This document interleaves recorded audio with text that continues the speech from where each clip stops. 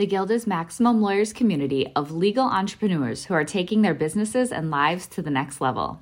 As a Guild member, you'll build relationships, be held accountable, and learn strategies specifically designed to get you unstuck and accelerate your plan for growth. Members are also granted exclusive access to masterminds hosted around the country. Our next event is coming up, and we're heading to Scottsdale, Arizona. There's something truly magical about the power of these in-person connections where real-time breakthroughs happen. Picture this. You're surrounded by like-minded law firm owners tackling your business and mindset challenges together. The energy is electric, the insights are transformative, and the results are game-changing. Investing in yourself is the best decision you'll ever make. The knowledge, strategies, and breakthroughs you'll gain are priceless assets that will supercharge your practice and propel you forward. Join the Guild and secure your ticket to Scottsdale at the best possible price by visiting maxlawevents.com. Run your law firm the right way. This is the Maximum Lawyer Podcast. Your hosts, Jim Hacking and Tyson Mutrux. Let's partner up and maximize your firm. Welcome to the show. Welcome back to the Maximum Lawyer Podcast. I'm Jim Hacking. And I'm Tyson Mutrux. What's up, Jimmy? Good morning, Tyson. How are you, sir? I am doing well. I'm doing really well. How are you doing? I can't complain. I was just telling Carol I'm arguing a case in Kansas City actually on Thursday at the 8th Circuit Court of Appeals on a denaturalization case that I lost. So it's a little bit stressful at the moment, but things are good. Matt, you and I will be passing each other on the interstate on Thursday morning unless you're driving in on Wednesday. So because I'm going to be in St. Louis, you're going to be in Kansas City. We'll be two ships passing in the breeze. I'll be sure to give you the bird as I pass you by. Go ahead. I won't see you. Let me introduce our guest today. So it's a longtime member, an original OG member of Maximum Lawyer. Her name's Carol Williams. She's an immigration lawyer down in Atlanta. She's a really good person. And I just got on her website. Whenever I see her face, I smile. So Carol, we're glad to have you on the show. Hello. How are you all doing? Doing well. It's a nice, crisp, cold morning. So, but it's not snowing, so I'm happy. So, Carol, let's just jump right in. Tell us about your practice and how you got the journey that you took to get to where you are now. Sure. I'm actually in Atlanta and in Florida. I'm in sunny South Florida now. So I run a virtual office, and I wound up here not because I planned it, which is apparently how all of my life happens, but I took my first immigration class I had in law school was actually in Mexico. I was on a study abroad, and it was the only class I took that summer. And I quite literally fell in love with everything about the class and everything about the subject. And then, honestly, the rest is history. I just went back to law school, weaseled my way into the immigration clinic, read everything I could read, and have been doing immigration ever since. And worked in big law, which a lot of immigration attorneys actually don't cycle through big law, but I was in big law for quite some time, representing companies who were hiring non-U.S. citizens. And then I left big law for a little bit, traveled the world for a little over a year, took a break from life, came back to big law, then went into USCIS. So I was part of that big government machine on the immigration side, and then left there. And shortly after that, started my own firm down in Atlanta. And then about a year and a half ago, expanded the firm into Florida. So I too have no snow. Carol, what lessons did you learn in big law that sort of translated to running your own firm, either good things you learned or bad things you learned? Big law was absolutely great. Big law really taught me how to run a practice. For those listeners that have never been in big law is all about building your own book of business and how to service your clients. And so that translated really well when I got into my own firm, which was how to network. You know, networking is really key, getting to know people, but also getting to know what your clients want. We had, in my big law groups, we had specific teams set out for clients because clients really needed and wanted different things, whether that was one client wanted an update on all of their files every Tuesday, maybe another one needed a quarterly in-person meeting. So without knowing it, I really learned how to be client-centric and how to really ask what the client wanted, and then how to form my team so that we were really giving the client what they needed. And then I worked with some really great rainmakers at the time. So, I learned really kind of how to structure my day to add the rainmaking plus the work, plus the review of the work of paralegals, given that immigration is so paralegal heavy. I have a very similar question to Jim's, but it's with regards to USCIS. So how did your time there shape your practice and how you work with your clients? So working within USCIS was great. I handled a business portfolio. So the area of law that I, prior to being in the government, had worked on, I was now in the government, but I was working on it from a completely different standpoint. Like I was literally working on the opposite side, and I was advocating for the complete opposite of what I was advocating for on the outside. So when I then left the government and came back into private sector, it is much easier for me now to look at a new piece of legislation or a new policy, or when I listen to an engagement call with the government, it's easier for me now to read between the lines and really understand what they are trying to convey to us as private practice attorneys. Part of what I did was work with the adjudicators, the folks that actually review the petitions. So, several years of talking with them and, dealing with files with them now gives me a much better understanding of what the government wants to see in a file, but most importantly, what they don't want to see in a file, what they don't consider relevant. And that has been really helpful in terms of guiding my clients in terms of the way to shift thinking about their application and about what they're trying to achieve and how to work best with the government. So it's really just sort of understanding the agency that you are now up against every single day. All right, Carol, so tell us about when you had that entrepreneurial seizure and wanted to go out on your own. How'd that sort of work its way through? It was actually pretty terrifying. I'm not one of these people that, had it all planned out. I didn't have a business plan when I started. I literally just decided that I wasn't right for big law. Like it just wasn't a good fit for me anymore. I felt like a square peg in a round hole. So I decided I didn't want to go back to the government. I had been there, done that. And so I thought, well, the next sort of natural thing, it would seem, was to start my own firm. So I started my own firm. I wanted to take a slightly different client base. I wanted to do, in addition to representing businesses, I also wanted to represent individuals. That doesn't really lend itself in a big firm. And I literally one day jumped off a cliff, got online, got my LLC together. I remember hitting the submit button and not really understanding what had just happened. Thinking, oh, well, is it done? Like, do I have a business? Am I set up? What do I do now? And then I called my brother, who's a real estate agent in New York City, and a fantastic one, by the way. And I said, okay, well, I've done this. And he said, okay, now we need to get you more strategic in your networking. And he just laid out all of these things that I needed to do. He said, I needed to be strategic in my networking. I needed to figure out exactly who I wanted my clients to be, where I thought they were going to come from, how to get in front of them, and really just walked me through the process that he had gone through years before when he started to become a real estate agent, because that is also running your own business.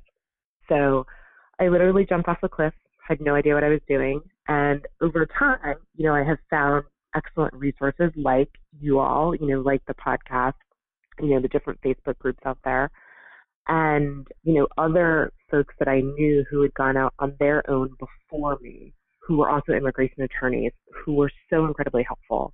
There are other attorneys in Atlanta who offered their help and assistance and just would let me call them and ask the most mundane questions in terms of what technology do I use? How do I set myself up? Where's the best place and the cheapest place to get paper clips? I mean, any and all questions were on the table. And I just really developed this really great network of other giving attorneys that were so giving to me and helpful to me.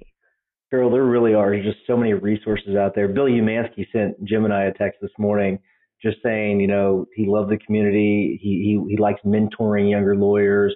and there's a lot of other lawyers in the group that are willing to do that, that's what I love about the community. But here's what I want. I want you to think back through the first year, and I want you to talk it through with us and how things went for that first year, because that's usually the most difficult time for people. It's the most exciting time for people. So walk us through that.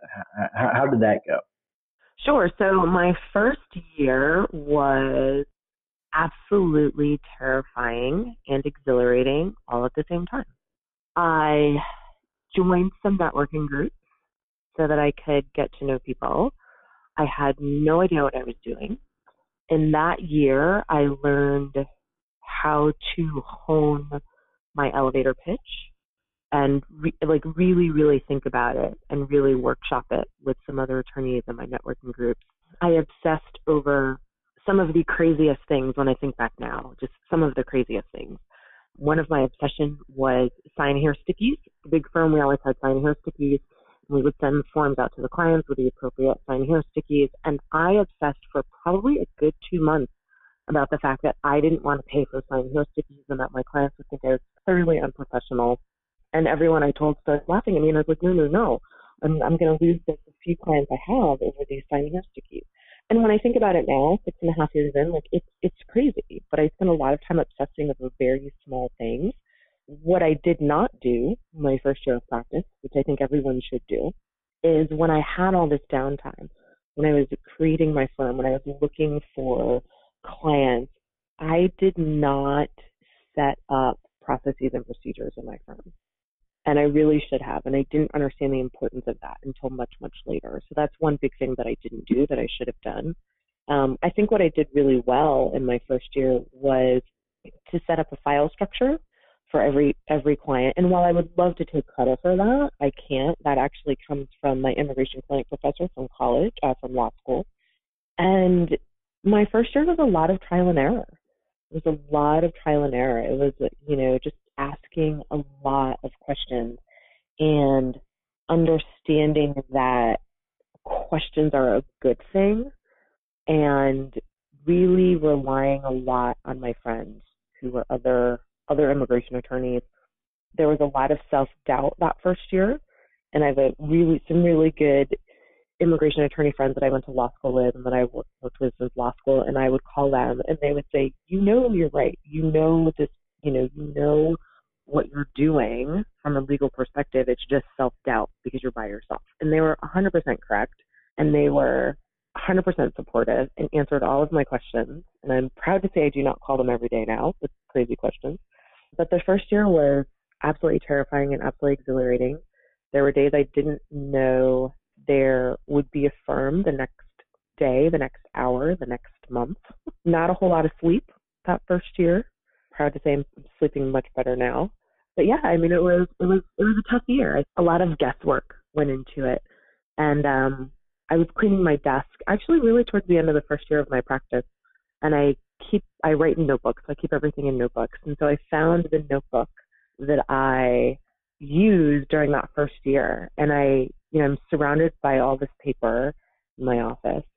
And I just started flipping through the notebook, and I just started laughing and remembering all the things that used to confuse me, like what should the corporate entity be, the whole sign here sticky things, and do I want files, do I want paper files, do I want electronic files, what does that look like? I've tried 18,000 networking groups and only 2 of them were really good, and I'm obviously I'm not doing enough, and it was all the self-doubt that I had pouring out through these pages of my notebook. But the great thing was that I was past all that, and I was now onto new and different challenges that I was very sure that the next year I would look back at that notebook and be amazed that, that I got through that. So yeah, that was kind of my first year. A lot of self-doubt, but really, really excited about it all. That's great, Carol. Journaling is so helpful, both, like you said, while you're doing it and then when you get to read it later and laugh. Hey, listen, talk to us a little bit about where your best clients come from, sort of how you've developed your firm and helped it grow.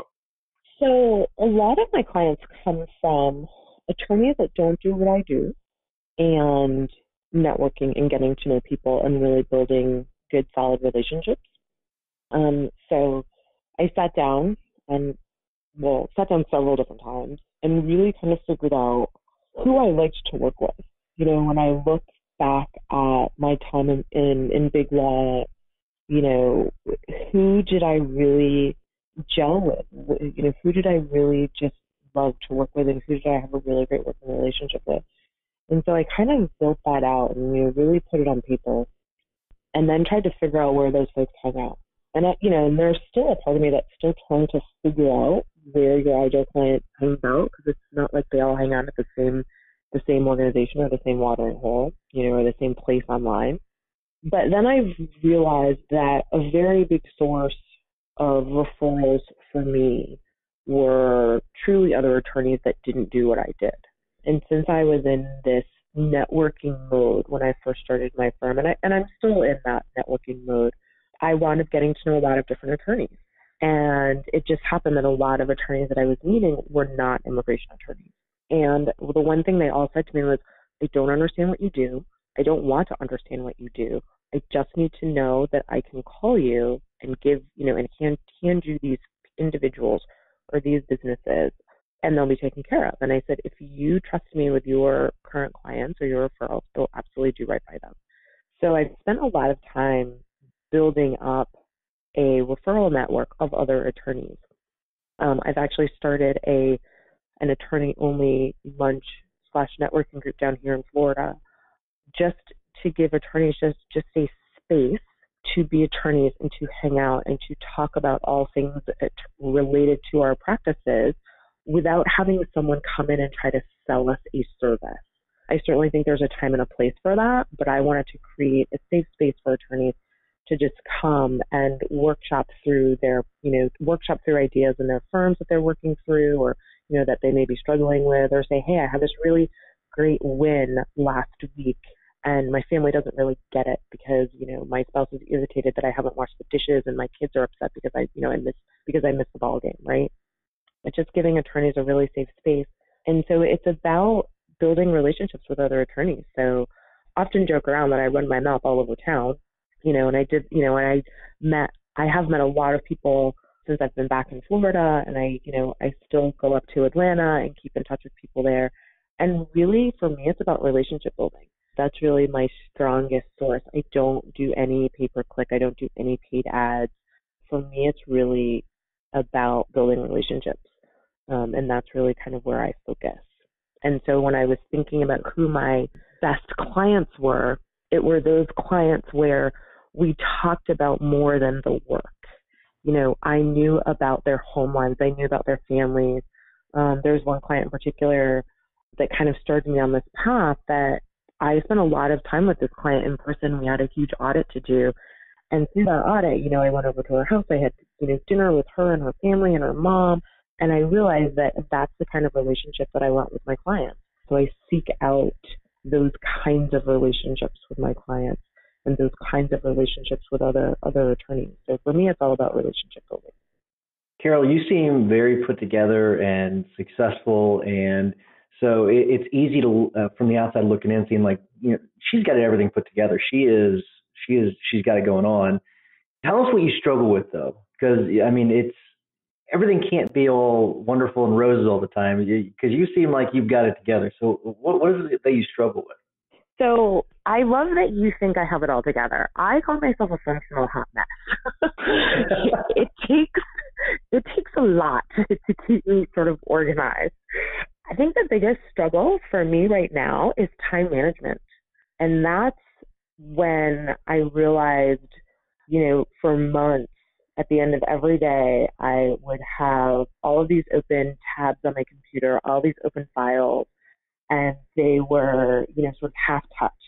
And so it's, to me, it's like squirrels, like, oh, look at that, it's new and it's shiny. Oh, okay, wait, my phone's ringing. Oh, wait, there's an email. And I was constantly jumping from item to item to item. And that feeling of frustration, that feeling of not getting work done, even though I felt exhausted by the end of the day, that I, thought I was working really hard. And I was working really hard, but I wasn't working very smart. So that's what actually prompted me to get a business coach. So I sought out a business coach, and I sat down with him, and he said, all right, well, what are you struggling with? Same question you just asked. And I said, I have all these open files at the end of the day and nothing is completely done. And I feel so far behind and I feel like my clients are all going to start screaming at me. And he said, okay, I get that. And so he reintroduced me to block scheduling. So whenever I start to feel a little out of control with just the number of cases and the fact that I don't feel like I'm moving them fast enough, my clients are complaining. I just feel like I'm not moving them as fast as I want to be moving them. I go back to that conversation, that first conversation that I had with him, and I go back to my block scheduling. Because I'm a human, right? Like I'm a functional hot mess, and every so often I go completely off the rails, and I stop my block scheduling, and that's when it all falls apart for me. So when I go back to basics and I start blocking, I go back to my block scheduling, I can see that helps me keep everything together. It really helps me keep my time organized. It helps me be more efficient with the work that I'm doing. I tend to spend less time jumping from phone call to email to, client work. That's been a big struggle for me. It's always been a big struggle. And thanks to my business coach, he, sort of helped me identify what the problem was and then a solution to fix it, to help me kind of work on it. So that's kind of a big thing for me, is just really trying to keep to my block scheduling and not being enticed by every new shiny thing that happens during the day. We will pause for a word from our sponsors. Thanks to our sponsor, Smith AI. Smith AI is a superior receptionist service for law firms, trusted by many Maximum lawyers, including me. At my immigration practice, the Hacking Law Practice, Smith's friendly U.S.-based receptionists respond to potential clients in English or Spanish, screen and schedule new leads, and even take payment for our consults. The best part is that they don't just handle these conversations by phone, they also have live agents and chatbots capturing leads on our website through their chat widget. They serve as our friendly gatekeepers while my team and I work uninterrupted. We get new clients and we get work done. How awesome is that? If you're in a solo or small firm, I know you'll appreciate this. Plans start at just $70 a month for calls and $100 a month for chats. They even offer a totally free chatbot, so there's no excuse. Try Smith AI today and see for yourself why attorneys like me say Smith AI receptionists are the secret to business growth. Smith AI offers a free trial, and Maximum Lawyer listeners get an extra $100 discount with promo code MAXLAW100. That's MAXLAW100. Sign up and learn more at www.smith.ai. Trust me when I say, don't let another day go by. Try Smith AI. We're talking on the Maximum Lawyer podcast today with Carol Williams. She was just explaining to us the values of block scheduling, and that's such good advice. And Carol, and you also mentioned your business coach, and I know that you are in several groups and that you're not afraid to spend a little money to try to improve your practice. Tell us about sort of your coaching journey and the things that you've learned along the way. Sure. So my first business coach, like I was saying, really helped me figure out my block scheduling and sort of took all that anxiety off the table. And I still work with this business coach.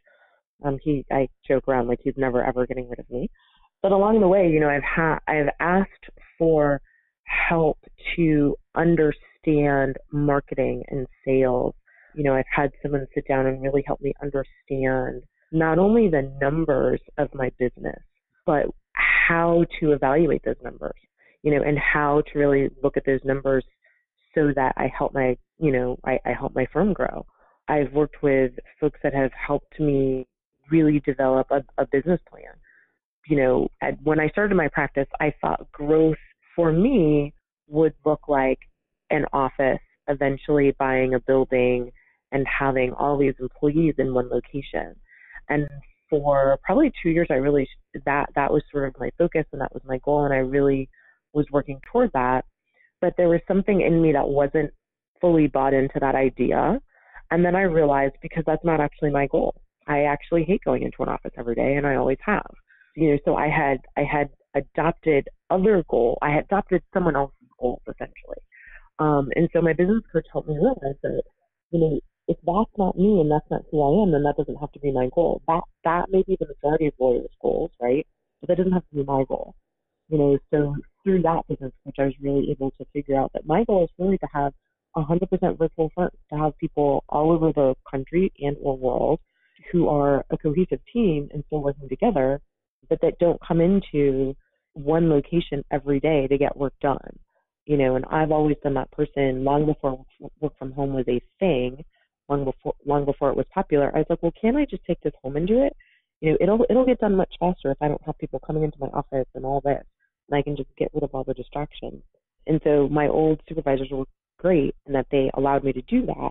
So goodness only knows why I thought I wanted this whole brick and mortar office. I don't really know, but just being open to talking to other attorneys, talking to people who know more than I do, and then being willing to listen to their answers.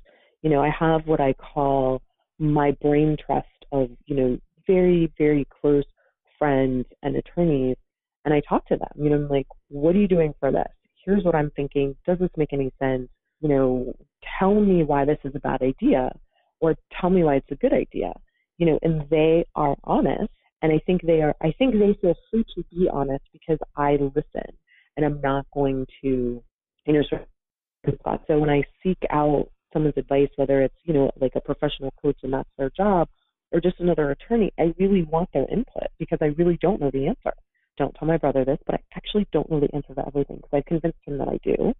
But, I appreciate someone else's perspective. Being a business owner was and still is completely new to me. I'm still learning. I don't know everything there is to know about running a business. So for me, it's been really great to get other people's advice. And, one of the things I love about the Facebook community that you all have created is that it's such a safe space for people to ask questions. And it's such a safe place for people to disagree with one another. And we all learn from that process. Like I read things every day and I'm like, oh, I hadn't really thought about that. I don't have that problem now, but I will have it at some point, right? Because growth means that you have different problems. And so that for me is great to be able to learn from other people. So I've always just really tried to get help in running this business called my law firm, because I didn't know what I was doing. I knew how to practice law. I had that down, but P&L statements, bookkeeping, I had no idea. So, I was forced to ask for help, and I still ask for help. So I think it's great. Like my coaches do a lot for me. Funny, you're saying like P&L statements and things like that, and people are like, what are you talking about? So if you're saying that right now, reach out to someone and get some advice. So that's funny. So here, out of sheer curiosity, if you're not going to be a lawyer, what would you do? So originally, when I went to law school, I was not planning on practicing forever. I was going to practice for maybe 10 or 15 years, and then I was going to be a travel agent because I'd love to travel. So the internet has sort of not made travel agents obsolete, but made it much more harder. Travel agents are now much more niche. But I think today, if I were not going to practice law, I would like to go into one of the trades and be creative and use my hands every day and spend time outside. I don't know which trade. I don't know what that would look like. But I would like to do something creative where I could use that side of my brain. I don't know that side of my brain gets used every day. I mean, truly, if I didn't have to work, I would be a lady that lunches and travels. That I am extremely good at. I am very good at lunching and eating, and I am very good at travel. So if we could somehow make a job out of that, yeah, that would be ideal. If you're listening and you've got that kind of a job, give Carol a call. She might be willing to give up law. I might be. All right, Carol, for my last question, talk to us a little bit about the move down to Florida and how running the virtual office in Atlanta has worked out. So my office in Atlanta was really always a virtual office. I had virtual office space where I would go and I would just use it as an address and I would meet clients there. And then when I decided to relocate and expand down to Florida, I again looked at my clients and what they were saying to me. And every single client that came to the office after the first meeting, they all asked me, do I have to come back to the office? Traffic is bad. I have to take time off of work. Do I have to come back? And I said, well, actually, no, you don't ever have to come back to the office. I'm more than happy to do things over video conference, email, and phone. And when I moved down to Florida, I decided not to even get virtual office space. So I don't have office space here in Florida. I still have the virtual office space in Atlanta, but I don't have a virtual office space in Florida. And honestly, no one has really cared. Everyone is perfectly fine not having to take time off of work in the middle of the day and drive to me. I do more client visits where I will go out to them, if that makes sense, depending on the facts of the case and what's happening with the client. But for my corporate clients, they really don't have time. They don't really. There's no expectation for them that I see them face to face. So they're perfectly fine with phone and email. Some of my family-based clients, my family immigration-based clients, they're great with video conference. And also, Jim, you get this. Our clients aren't always in the United States.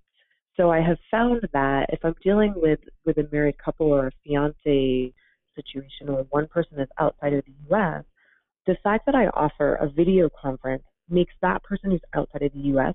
feel like they're more involved in the process.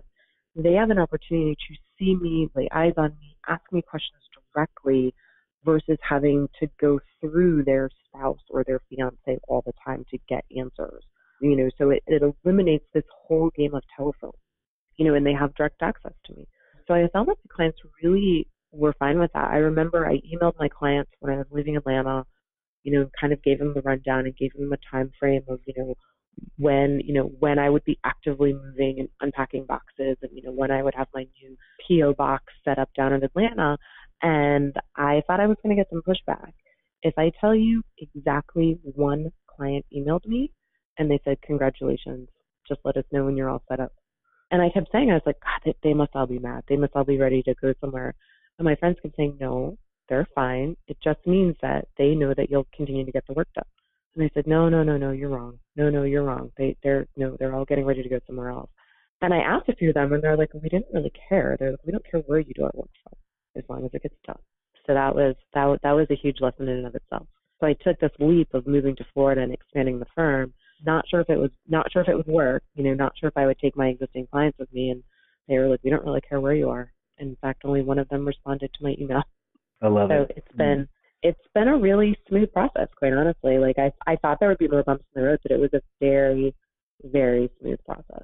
Good stuff. All right. So I hate to do this, but we do have to wrap things up. Before I do, I want to remind everyone to register for MaxLawCon 2020. I'm pretty sure we've already sold more tickets as of right now than we did all of last year, but we want to pack the house. And if you really want to build your practice and get better, you should register for it. It is one of the cheapest conferences you'll ever pay for, especially for the value that you're going to get, because we got a lot of great speakers. The lineup is amazing. So make sure you register, because at the end of the month, so beginning of March, the prices go up again and they won't go down anymore. So make sure that you get your tickets now. Jimmy, what's your hack of the week? Just got done reading a nice little business novel. It's called The Four Obsessions of the Effective Entrepreneur. It's by Patrick Lencioni, and it's really good. It talks about, what you have to do with your teams and clarity and coaching your team, and I got a lot out of it. Very good stuff. All right, Carol, you know the routine. You've got a tip or a hack for us. What is it? So my tip is The Go-Giver by Bob Burg. For me, it is the foundation of my practice, the foundation of my law firm. It is about thinking about others before you think about yourself, and essentially that karma will work its way back to you, but really building great relationships by focusing on other people. I love that book. It's one of my favorites. Whenever Jim and I speak, sometimes I give away the book, so it's really good. I love that book. What were you going to say, Jim? We had Bob on the show. Yeah, Bob was one of our. I remember whenever we got Bob to come on the show, Jim and I were just so nerdy and excited about it, because it was just awesome. So it was. He's amazing. Yeah, and he lives the book. That was what was amazing about it. Like he's like, oh yeah, I'll come on the show. There's no problem. And thanks to Mitch Jackson for setting that up, by the way. Mitch helped set that up. All right, so my tip is just a fun little app that Christopher Nicolason introduced me to. And if anybody saw his video yesterday, it's from the Sway app, and it is the funniest thing. So you can find creative ways to mix this into your marketing. But basically, what you do, Jim, is and I want to see a video from both of you today. All right, Carol and Jim, download the Sway app and it has you like do these different motions, move around, and using their, what they say, artificial intelligence, you can pick a song and it'll have you dancing to the song and doing the dance, and it looks pretty darn real. It's pretty freaking cool. It was so real that I showed my wife and she's like, how'd you do that? And then I showed my kids and they actually think it's me dancing. And so it's so cool. So it's called the Sway app. There are 2 apps in the App Store called Sway. It's the one that has to do with dancing. So I'll pick that one. All right. That is our show for this week. Carol, thanks so much for coming on. I learned a lot from you. So thank you for coming on. Thanks for having me. I appreciate it. You guys are great. Thanks, guys. Thank you all. We'll see ya. Thanks for listening to the Maximum Lawyer Podcast. To stay in contact with your hosts and to access more content, go to MaximumLawyer.com. Have a great week and catch you next time. Hey, this is Tyson Mutrux again, and really quick, I want to thank you so much for listening to the Maximum Lawyer Podcast. I hope you enjoyed this episode, and if you did, can you imagine what it would be like to experience this for 2 days with 300 other insane Maximum Lawyers who are just like you, think like you, believe like you, and have a vision like you? If you'd like to do that, then you need to be at this year's Maximum Lawyer Conference coming up very, very soon. If you don't have your tickets yet, go to maxlawcon.com. It'll give you the ability to come to a place with a whole bunch of people who think like you, believe like you, who see visions like you of what they can create and what they can become. Maximum Lawyer Conference is not just a marketing event. It's not just a personal development event. It's both of those things wrapped into one.